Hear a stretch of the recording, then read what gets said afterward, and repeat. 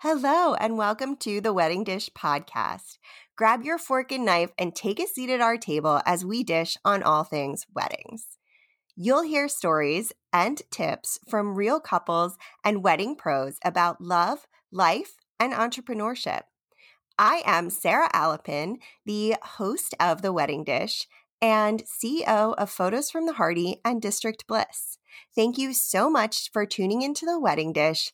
Let's dish. I am very excited to be dishing with the founder and CEO of Woodall Wealth Management, James Woodall. Thank you so much for being here today. Thanks for having me, Sarah, with that H. I know it's Got that one right in. Yeah, I had to dig that one in as soon as I could. Couldn't hold back on that. Nope. I love it. I am a Sarah without an H. Oh my gosh. Well, I'm really glad to have you here today. I'm really excited to be talking a little bit about wealth management. This isn't something that we always get to delve into, and it's something that's really important, especially like as you're planning for the rest of your life. So are you ready to get into it? Yeah, definitely. Let's dive in and see where it goes. All right, here we go. So first of all, what exactly is wealth management? That's a good question. And I think it's being like consistently defined and redefined every day. So the way that I look at it is wealth management is a holistic overview of wealth and your wealth in particular. So I look at it from, your retirement savings, if you have insurance, to your home, auto, and then like goals that you have in life. As a holistic overview of where your dollars go, and then helping you understand the way I do it is it's just a tool. It's nothing more, nothing less. And then how do you make that match your values? That's kind of how I look at wealth management from a grand scheme of thing. And the kind of point of view that I take is, have you ever heard of a term called a family office? No. It's a fascinating term. So this started, I think, in the late 1800s by the Vanderbilts. And what they did is, the Vanderbilts, right? And so they basically hired like their own advisor, their own real estate agent, their own CPA, lawyers, et cetera, that worked just for them. And they created an office for their family. And so the way I look at it is, well, hey, let's go start creating those for people that maybe don't have $50 million. Look for the more average, person that's out there. So that's kind of what I do, is to say, hey, let's make it a one-stop shop where everything that's involving your legal things, what you want out of life, investments, whatever, is all in one place. And then that's how we manage your wealth. That's what we call it, wealth management. Interesting. So it goes beyond just finances then. Yes, and it should, right? Because if we think about it, like your dollar is not your savior. It's nothing more than that. It's a tool to do what you want in life. And we're very fortunate. We live in the U.S. We have lots of opportunities and lots of ways to spend our dollar. So there's times when you go, okay, I have two choices. Well, what's the best choice for me? And you can look at it from a purely monetary point of view, but does that give you happiness? Yeah, sure, may get a dopamine drip, shopping, whatever. But does that provide actual happiness and that wealth inside you? Your emotional wealth. Does it provide you that? And if it doesn't, well, let's kind of figure out a way and figure out what those are that make more sense. So yeah, it's always more than just a dollar. It's kind of what you want out of life, and then how do we make it work? Interesting. Okay, yeah. That's smart. Because there's lots of options, right? So I do this with my clients. We have like a value-based worksheet, and it's like, what are your values and why? And those are always the most interesting conversations. Like lots of ugly crying and happy crying. They're always interesting. It's always a blast to see what comes up. And you go, okay, well, here's kind of what you want out of life. Well, let's build a plan to make your dollars work that way. Maybe we don't need super aggressive investments to get you to this goal because we know what you want out of it. Then here's if goal one doesn't work out. Well, here's the backup plan and the backup plan. And you're still getting that fulfilled life. So that's kind of why you got to look at it more just, how to make the most money that I can. Yeah. Yeah. It's about having the life you want to lead. Exactly. And it's always fascinating. It's and trying not to keep up with the Joneses. Yeah. Probably another one. Yeah. Yeah, that like shiny object, like now are you going to get into the space race or or are you going to help the homeless or something in I, between? like, is this a terrible joke, or like, do we send the homeless to space? Like, how do you like do both? Like, is that definitely the space thing's fascinating too. Like, I've been hooked on that. Like, I saw the video. Was it? What is it? Who was it? The Jeff William Bezos, Shatner. Elon Musk. Yes, and then I watched the video and seeing them go to space. Like, hey, that's what you want out of life. Like, let's make a plan for it. And that's going to be a Yeah. fascinating thing in the future. I can't wait to see what happens with that. Yeah, it is funny because like we all do have very different priorities in what we want our lives to look like. Your life might be that you want to travel, or your life might be that you want to, have 17 different cars. Or, everyone's definition of what that perfect picture is going to vary. Yeah, and That it's makes always sense. changing too, right? Like as we grow older, things change. As a kid, I'm a big car dork for better or for worse. So I'm like, oh, 17 cars sounds fun. Now I'm getting older. I'm like, well, maybe building a really cool piece of property for the family to go to sounds a little bit cooler. And we'll only have 7 cars. We'll figure that part out. We'll figure out where the give and take is. But I totally get that. It changes. That's why, like, when we build a plan, it's not something that's like set in stone. It's not, written down to the point where you can't change it. It's a living, breathing document that adapts to your life, and then you just make the best decisions based off of all the data that we have. So good data in, good data out. That's really cool. I like the idea that I have the flexibility to change my vision for my future. Yeah, and you should, right? You shouldn't be like, well, this is what we want out of life, and like I did a career shift, and all of a sudden, I feel happier than ever, more fulfilled because it's so much more fun, and I love it. And so you build that into a plan and go, okay, cool, I can actually do this, or like I want to take a sabbatical for a year.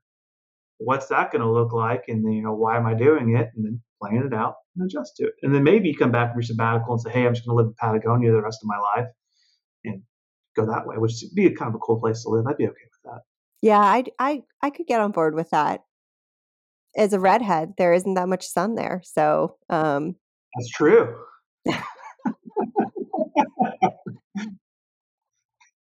Well, if you don't want much more sun, like where's like England, like you go to Scotland. yes, I mean, you can go to Denmark, anywhere in Scandinavia. Oh yeah, just go to Norway. They seem like some pretty nice folks, Although I watched oh god, what was this? It was a horror film from Norway. It was terrifying. It's like they walked on this path. So like one of my things I wanted to do was walk. I think it was the King's Trail in Norway, and there was a horror film I watched about that. I'm no longer going to go to Norway or walk on Oh the trail. no. It scared me so much. That was the most terrifying thing I've ever seen. Like, yeah, that's a whole different type of scary movie that I can't watch. I'm already much of a chicken, anyways. Yeah, I feel like they might have thicker skin than we do. Oh yeah, and they're messed up in the head. Like, I think it's called The Omen or something like that. And it's on Oh, Netflix. And yeah, it's no The Ritual. That's what it was. oh god. So if you like scary movies, definitely go watch The Ritual, and you'll understand everything that I'm saying.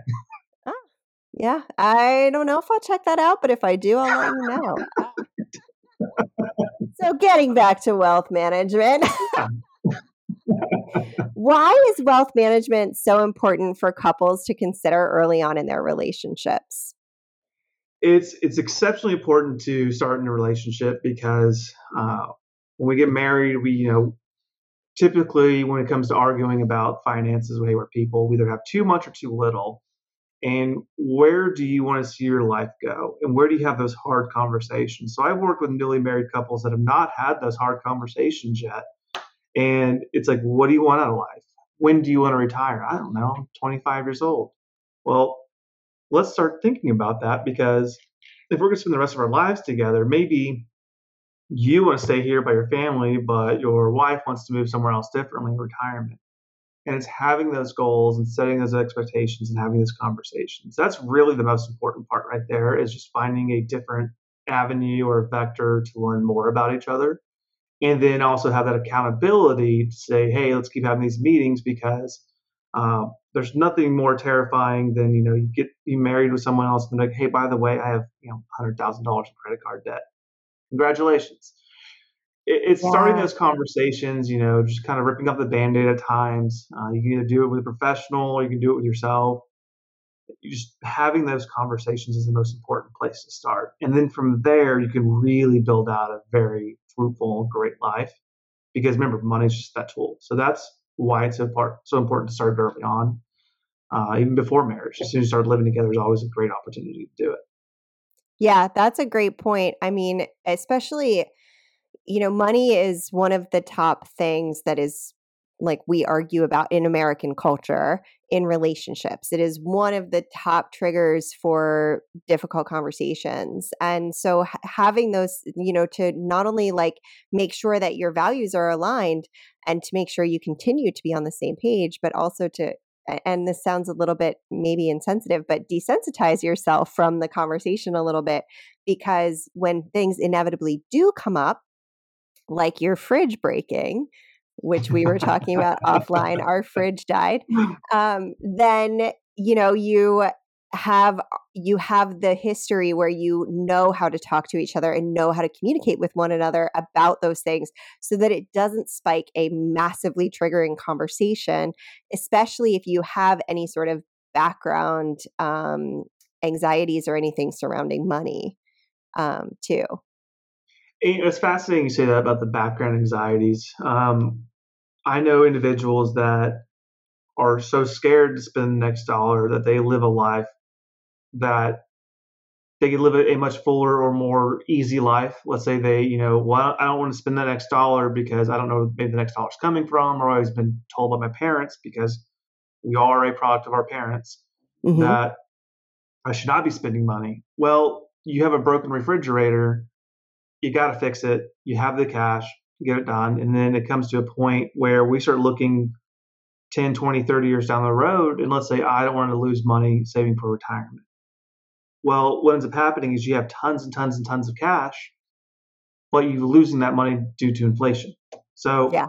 it's excuse me, that came out of Bless nowhere. you. Thank you. It's a give and take that always comes up. And so it's just starting the conversation. I think that's probably the most important thing is starting the conversation because you'll learn things about yourself you may not even realize. And then you'll Yeah. kind of learn more about what your values are. Do you value not cooking and spending time going out, having fun at the restaurants? Or do you value more staying inside and seeing if you can make the best meal possible, which is kind of more my style. Yeah. Interesting. Hmm. Yeah, They're always we're generally cook at home people too, although I'm not the cook. fun. What's your favorite meal to not cook? Ooh, there's so many good ones. I mean, Philippe is a really good smoker, like Yeah. smoked meats. And I'm a recovering vegetarian, so for me to say that, that is a ringing endorsement. Um, I love that.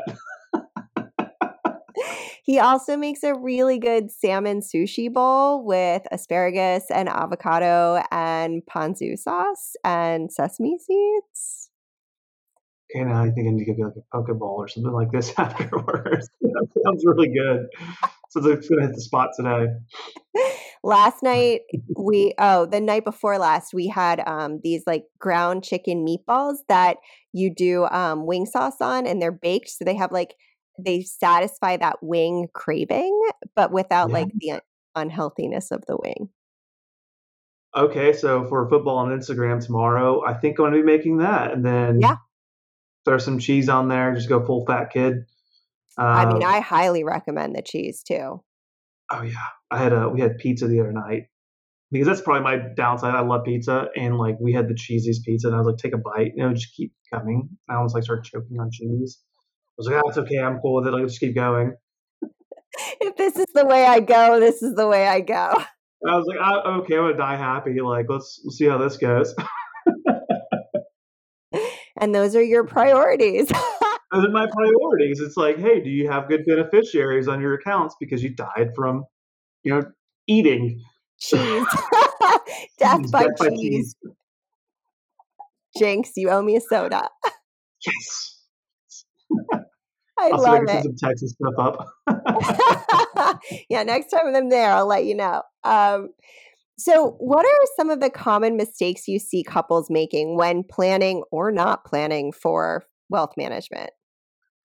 Yeah, so the first most common mistake I've ever seen is not having a conversation. That's why I'll keep beating that drum is having a conversation about where you're spending. Because what you'll end up finding is that maybe you're spending so much in one area, or like groceries is one I've seen where you're just wasting groceries like crazy because maybe you're going out a lot and you're going to throw it away. Um, that's probably a big one. Another one is not starting a budget, that dirty word budget. So, or like a spending plan. You know, you don't have to stick to it at times. I get it. We're people, things happen. I get it. Like I'm the same way. But he's saying, hey, we want to do X, Y, Z as a goal. Okay. Well, here's the budget or the spending plan that we have. Are we tracking our spending? And it's not to say that you're wrong or someone's doing something wrong. It's just that are you using it to meet your goals? And that's probably another big part too is do you guys have goals? Like what are you doing this for? What are you saving for? Why are you saving for something? Like we talked about earlier about with the weddings, like, how are you saving for a wedding? Are you doing it at all? Are you hoping that you just get lucky? Because that's not a good plan. Or, oh, it'll work out. It never works out.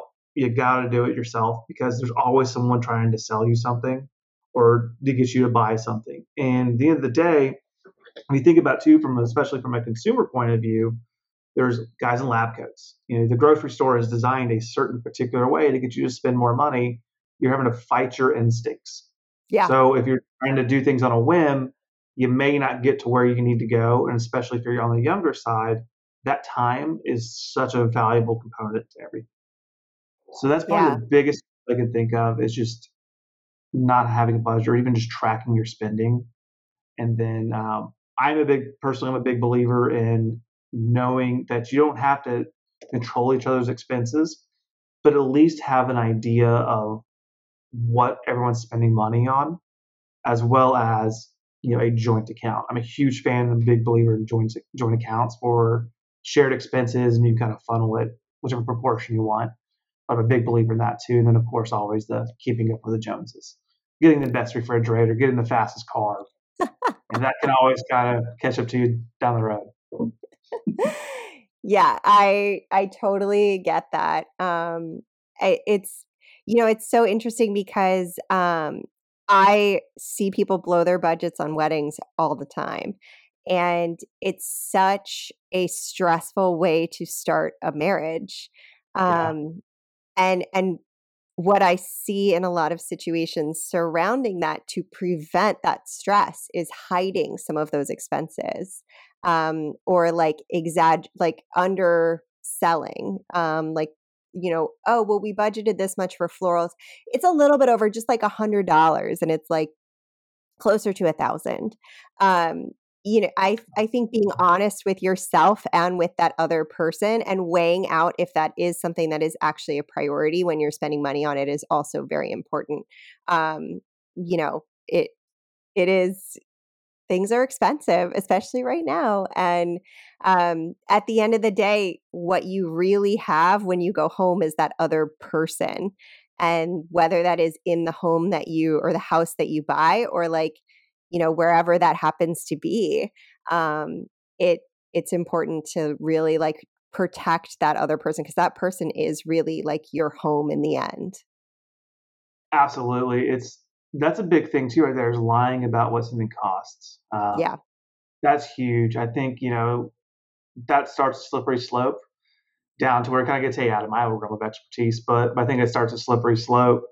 And weddings are so crazy expensive now, especially with Yeah. the pandemic and their costs and everything. Um, that's a tough one. If you can set a budget and stick to it. So candidly, like from my point of view, uh, I look at it as okay, if we're going to spend, let's say, 20 grand on a wedding, you know, what does it look like if we spend $10,000 more? Where do we fund it from? How does that affect your plan? Because at the end of the day, they're expensive. I know it's the one time we're going to do it. That's the mission. That's the goal. So how do we make it do it right? That's a tough one. I had actually a friend. He's going to get married in Mexico, and he goes, "Oh, it's the best thing ever. I just wrote a $20,000 check. They do everything else. I don't have to worry about it." So I'm kind of curious to hear your thoughts on that. Do you see people stick to their budgets more on they're doing their own wedding a la carte, or if they kind of go do a destination wedding? Like, what do you usually see? What works best for folks? That's an interesting question because it depends on whose budget you're talking about. Are you talking about your guest budget or are you talking about your budget as the couple? Because the money's coming from somewhere. It's just like we were talking about taxes before we got on this, before we started recording. The money's coming from somewhere. The state's getting your tax money from somewhere, regardless of what, and it's the same with weddings. So, if you are then passing the buck to your guests to spend $1,500 to attend your wedding, the money's still coming from somewhere. That's a good point. Good point. And then it's, how much do you want to spend on a wedding? And like, what do you want at your wedding, right? Like I remember the best wedding I've been to was in a field. It was awesome. Everyone just had a great time. It was exceptionally low budget. They even said like, hey, we're going to spend the money on a down payment on my house. Mm-hmm. Which like the advisor in me gets very excited. I'm like, that's a smart move, do it. But I get it. You want to have a big wedding. I've been to the big fun weddings. I get it. I think it's tough. I haven't been there yet, so I'm always kind of curious to hear how people go through it, what their experiences are, like where the stress is. Yeah. I mean, it's flowers. Yeah, I think the important thing to do when you're budgeting for your wedding is really look at your priority list. If your priority list starts with like the number of guests, then you have to work backward from there. If your priorities start with like you want to serve the best meal, then you work backward from there, and that might impact your guest list or whatever. All of the things impact one another. I, of course, will always say your photographs are like outside of your actual marriage that you walk home with are like the things you get to take with you at the end. So I personally wouldn't recommend skimping on a photographer because that's going to be a place where you really because it moves so fast, you forget a lot of it. And, those flowers, you're not taking those home with you. Even if you got, flowers that are silk or whatever, like that's way too many flowers for your house.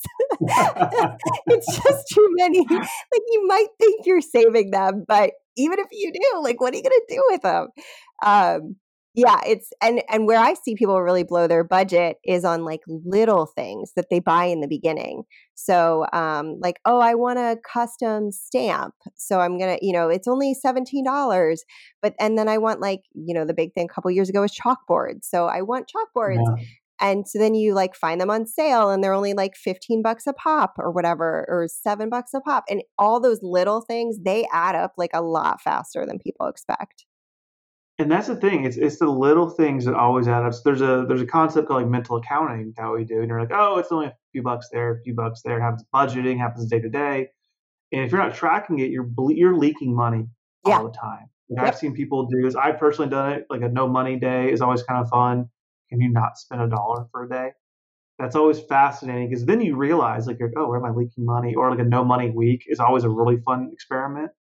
Yeah. Because you'll see, you're like, oh, like I go out to eat a lot, or I get snacks. That was me. Like, I get snacks a lot at the office, and you're like, how much did I spend on snacks this week?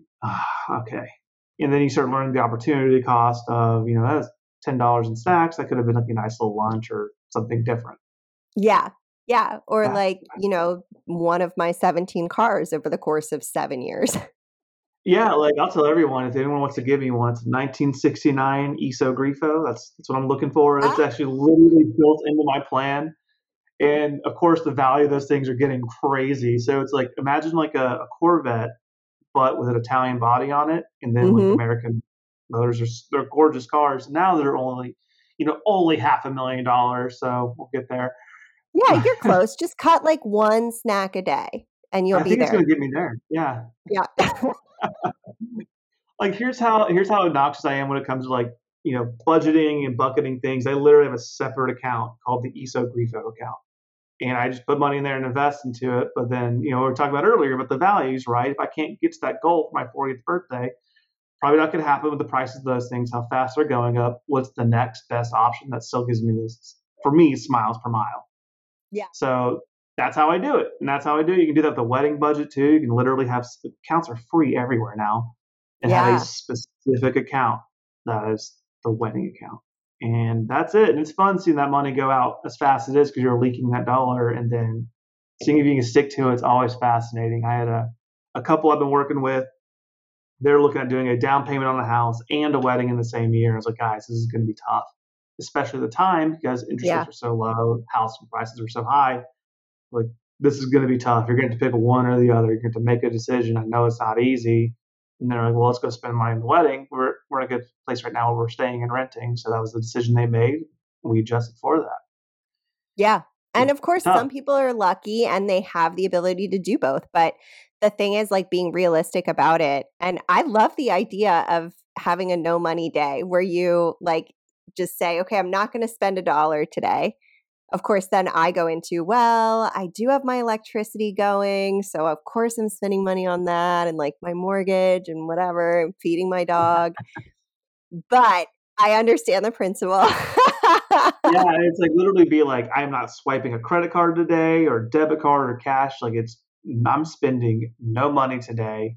Like, yeah, we have expenses that happen, but do that. It's always interesting. And then you go, okay, it's kind of easy. And then see if you can do it once a week for a year. And you're going to save a tremendous amount of money. You know what would be so fun? What if you made an account that was like your no money account and you like put whatever you would have spent into that account and then you could really track it? So actually, I do that personally. So I do this thing where I say, okay, if I'm going to, I call it like the Vice account. So let's say I'm going to go buy, like, for better or worse, I like bourbon. So I'm going to go buy bourbon, I double the cost of it. So that way, whatever I'm spending goes into this little bitty account. And I guess I could say this is not financial advice. I put it in the S&P 500 and then just put it in there and let it do its thing. And then one, it slows me down from doing something that's not good for my health. It helps me plan ahead. And then you kind of start realizing how much money you're spending on things. You go, oh, okay. So it's a fascinating way of doing things. And you can have lots of little accounts everywhere you want because they're, for the most part, free at the big major players. So take advantage of that and start changing your behaviors in a manner that works. So if you do a no money day for every account, um, I saw this years ago. If you added $1 a day to an account, like a savings account, I think it's a large number, like $3,500 or something like that. But then you add on another layer to it and you're investing that entire time. Well, if you get all that exponential growth and you do that for a year or two, that's a lot of money. Maybe it's the first down payment on a house Yeah. by just being patient, saving a little bit, not even really thinking about it, and always automated. It's one less thing to stop you from doing it. Yeah. I mean, yeah, that would keep me off of online shopping for at least like a couple days out of the year. Oh yeah, especially the pandemic, like Amazon. I was like, click, click, click, click, click. What am I buying today? Yeah. Like, So, ooh, what's on today's deals? who lightning deals? Like more like lightning in my pocket. Let's get this.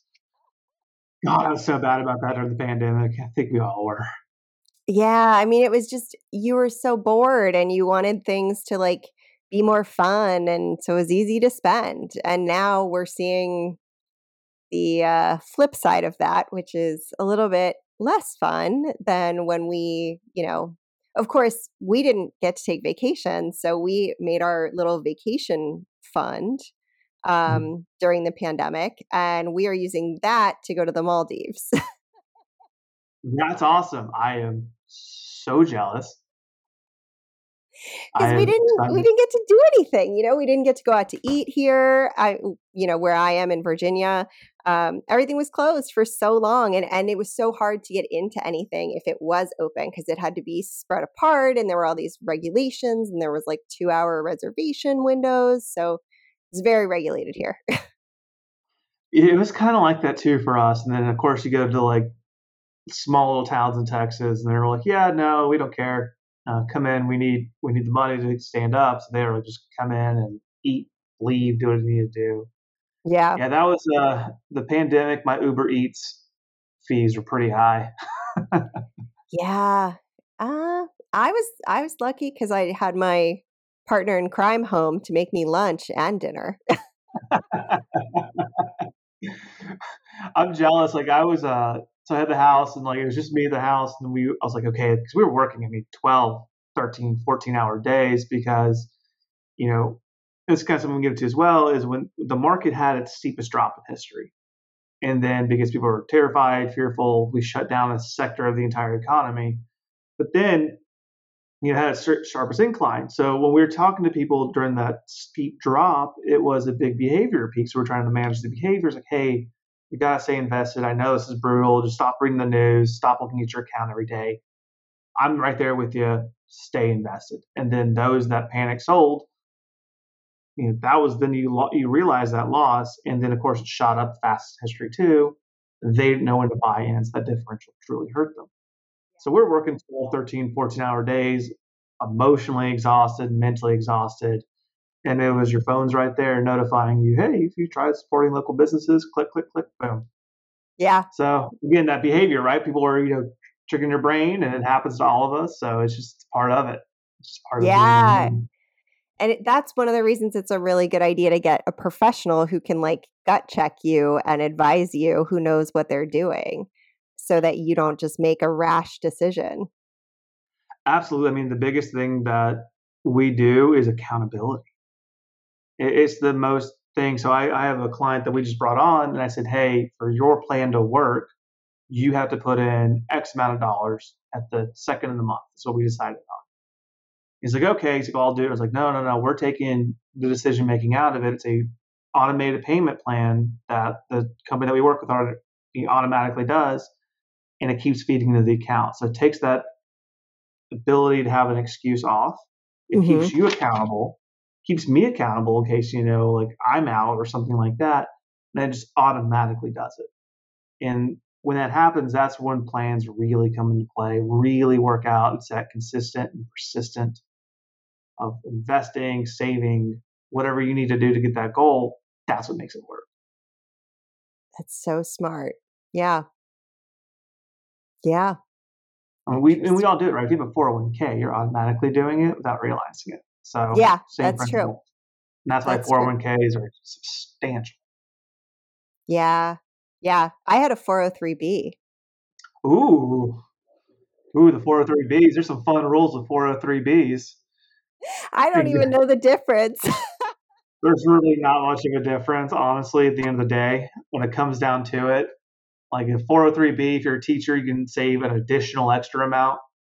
When you're older and you've been there longer, is really the main difference. Outside of that, they're same concept and goal. Got it. Differences. Yeah. Same mission statement, save for retirement. I wonder if Philippe benefits from my 403b. Well, that's always a fun conversation. So, like, if he's a beneficiary, and I beat this drum every day too, is when you get married, I believe, and generally this is the case, that your spouse should be the beneficiary on the account. So let's say something unfortunate happens and you pass, it should immediately go to him. And actually, you want that to happen because, depending on the state you're in, it may go to probate if it's a substantial amount of money. There's people that are out there that are saying, actually, I have a say to this, I have a call for that. And it can cost you money and time when if you have a beneficiary in the account, depending on where you're at, it transfers over in like a day or two. And it's now your money. No one can legally touch it. And it's so important. It's I've seen that situation happen a lot. Can't you have multiple beneficiaries too? Yes. And so that's something that I do. So I tell folks, generally it's your spouse is your beneficiary. And then you have a contingent beneficiaries as well. So let's say husband and wife are driving, the standard sob story, driving, car wreck, they pass away. It's, well, who's next? Is it, your kids? Is it a family member? Is it a charity? Or, because the last thing we always want to do is give it to the state. We don't want to give it to them. We want to give it to those that matter, that we can control as much as we can. So that's how we look at it. Because I now vaguely remember, I've been married for 10 years, so it's hard to remember all of this stuff, but it's Philippe, and then it's my parents are 50-50 contingency, and then under that, my brother. There you go. That's the way to do it. It's actually a very smart way to do it as well, because it's always next to kin. Generally speaking, for states, it's always next to kin. So if you say, hey, I want my parents to get it, they can do that. Here's a fun fact. we can talk a little bit about estate planning. Is you can actually set it up to where you can set your next generation up for substantial success in a multitude of ways depending on your values. So I've seen people do this where their spouse doesn't get it, nor do their kids, their grandkids get it. And there's some Oh, ways to actually do this, and there's some laws and tax stuff you got to do in place, but there's a way to do it. Generally speaking, that's how it's done. And the reason why is that it lets their parents save more for their retirement, not have to worry about the kids' education because college is getting so expensive now. It's going to continue to keep going up. So it lets them focus on their retirement, and then because the spouse may be taking care of another way, their insurance or their own income or what have you. And that's how you can actually build wealth through generations. And you start building that at a interesting. much larger scale because they have more time to invest. Yeah, that's really interesting. I never thought about that. It's fascinating. There's some crazy stuff. Like we did this for a client. I call it the poor man's insurance. I don't know why I call it that. I should probably come up with a better name. I really probably should. But her situation was she just didn't like insurance. She had some family members that sold it, just bad taste in their mouth about it. Totally understand. And so we're building her estate plan. And I said, hey, well, we can put a Roth IRA for you. So $6,000 a year.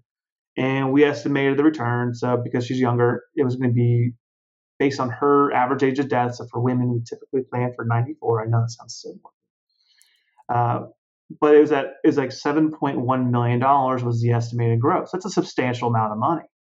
Well, the rules are today that you can actually take the money out of any inherited IRA for within 10 years. I said, well, hey, if your kids understand what we're doing and they keep in there for another 10 years, that 7.1 turns into $17 million tax free Wow. and everything today, right? It's crazy because we're avoiding taxes, we're planning for the next generation. We have all that time, and just in the grand scheme of things, a relatively small amount of money can go so far because it's invested for so long and so much time. And that's how you build wealth. So, as your family, if you're talking about couples that are being married, is your goal to set the next generation up for success. Most people want to see their kids be successful. Here's a great way to get started is by planning not for you but for them. And that's what I do. That's the people that I kind of focus on. Interesting. Pretty Huh. wild, right? Yeah. I guess I'd never really thought about how many options are actually out there. There's tons of ways to do it. That's kind of the fun part of my job is where we get to be creative. And if you can create, because if you think about being creative, there's when the world's wide open, you kind of get, what do I do? But as soon as you start learning more about an individual and what your limitations are, you start building a box. And then once you within that box, that's where the creativity really comes from. And so that's my favorite part of the job is how do we do something unique specifically for you and your needs. And that's why working with a professional really matters. Because if you go online, they'll say, go buy term insurance. Look at these 5 term companies. They're just trying to sell you insurance. But if they don't understand about you and your very unique needs, that's when a professional comes into place. And that's where you can find one that can think a little differently or has a wide range of options. They'll find something that's perfect for you. Interesting. Crazy, Yeah. right? Yeah, that's so fascinating. Yeah. Okay, so what are some of your top tips for successfully navigating this? Obviously, I would say number one is going to be talk to a competent professional. Yeah, I say that's number 2 actually. Really? Yeah, so I learned this from a great mentor of mine, Brian Jackson at SMU. He ran the CFP program there, and he calls it the 4 horsemen of financial planning. And I love that it's called that because I think the sense of doom is actually probably appropriate. So we talk about the 4 horsemen of financial planning. That's the most important part. So number 1 is having emergency savings. So you always kind of hear that, but no one talks about why. So when it comes to emergency savings, I always say 3 to 6, maybe 8 months of savings in cash because you have your expenses budgeted. But it's not because something one time will happen. Usually you can kind of work your way out of that hole. It's if 2 things happen to you simultaneously. Let's say you get in a car wreck, refrigerator goes out. Whoa, where'd my money go? Oh, I use a credit card to go get that refrigerator. That's what starts to sneak up on you. And that's what gets you. And so that's when I'd say, okay, so emergency savings. 2 is to eliminate revolving debt. So the credit card debt at 20%. That's very important. And then number 3 is protect your income. So if you're a high earner and you get disabled and you can't work anymore, that's actually when that disability insurance kind of makes sense, because your company generally is only give you about $50,000, and it's 6 to 7 months of waiting, and then you start getting paid, and then the tax is not taxed. You kind of go down that situation, but it may not be enough money to cover your necessary expenses. So you get a credit card debt and you pay it off with your emergency savings. That's kind of how it works. And then that fourth one is saving for retirement. That's when you need to start saving for retirement. And that's really when, an advisor always comes into play. I do all of those for my clients anyways. But if you don't want to work with a professional, know the 4 horsemen, and then always a professional will really come in and ramp it up and really make it be successful. And you don't have to be a multi-millionaire to talk to an advisor. There is someone out there for somebody. Yeah, that's so interesting. I mean, yeah, because generally when something goes wrong, I mean, I always call it the rule of 3, because usually it's 3 things that happen simultaneously. Like I pinched a nerve in my neck, my dad had a stroke, and my brother got in an Uber accident all at one time. It's just like it always just seems to happen like that. And actually, my neck, I know how you feel. Oh God, it was horrible. That's rough. That's a rough one. Oh God, getting old. Yeah, exactly. Well, we're not old. We're both 21. We're both 21 years old, right? Yes, just a shade over that, but yes.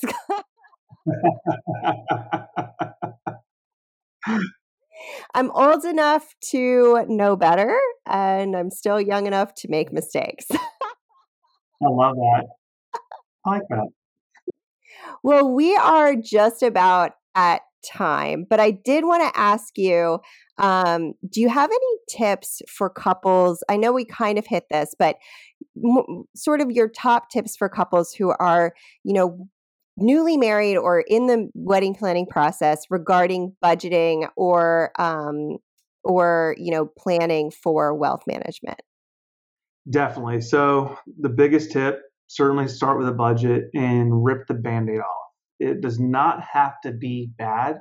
Have fun with it. So let's say you want a bunch of white wine, let's go get some wine and then just start going through the process. And if you can do that fundamental process, make it as fun as you can, make that spending plan work, and then see where you're at.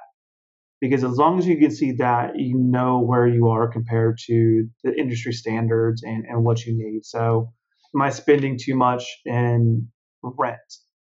And that's like 28% generally speaking of your gross income, but it's going to be way different in Virginia than it is going to be in Lubbock, Texas. Oh, yeah. So totally going to be a different conversation, but start with a budget, have fun doing it. I know it can be hard. I know it can be daunting. There's no wrong answer, by the way. You can't be wrong. It just is what it is. And then say, okay, well, here's our rough spending. Well, as a couple, we want to go to the Maldives. Okay, well, what's that going to cost? And have fun looking at the prices. Like, it can be fun.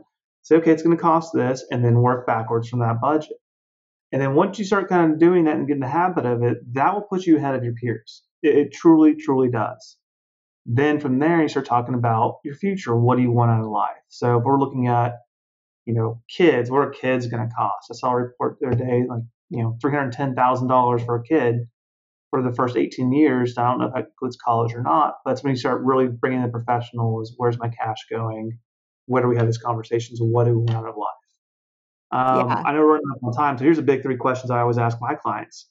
I'm starting to know them is, let's say day one. First question is, you get $1 million, or you win the lottery and you make so much money you don't have to worry about money again. What does your life look like? And then have that conversation. The second one I'll ask is, let's say, you're living your day to day like you normally do, and you still have all that money in the world, but you go to the doctor and the doctor says, hey, you know what? We missed something. You only have about 5 years to live. It's 5 years at best. What's going to look different in your life? And the third one is, let's say go to the doctor today and doctor missed something, and you know what? You're probably going to die tomorrow. What does your life look like? What do you wish you did? And if you can have that real conversation and go through that process, you'll find out a lot about each other. And then you build a really cool and beautiful life together. And that's how I do it. It's how I start all my meetings with my clients. And some amazing things always happen to come up. That's really lovely.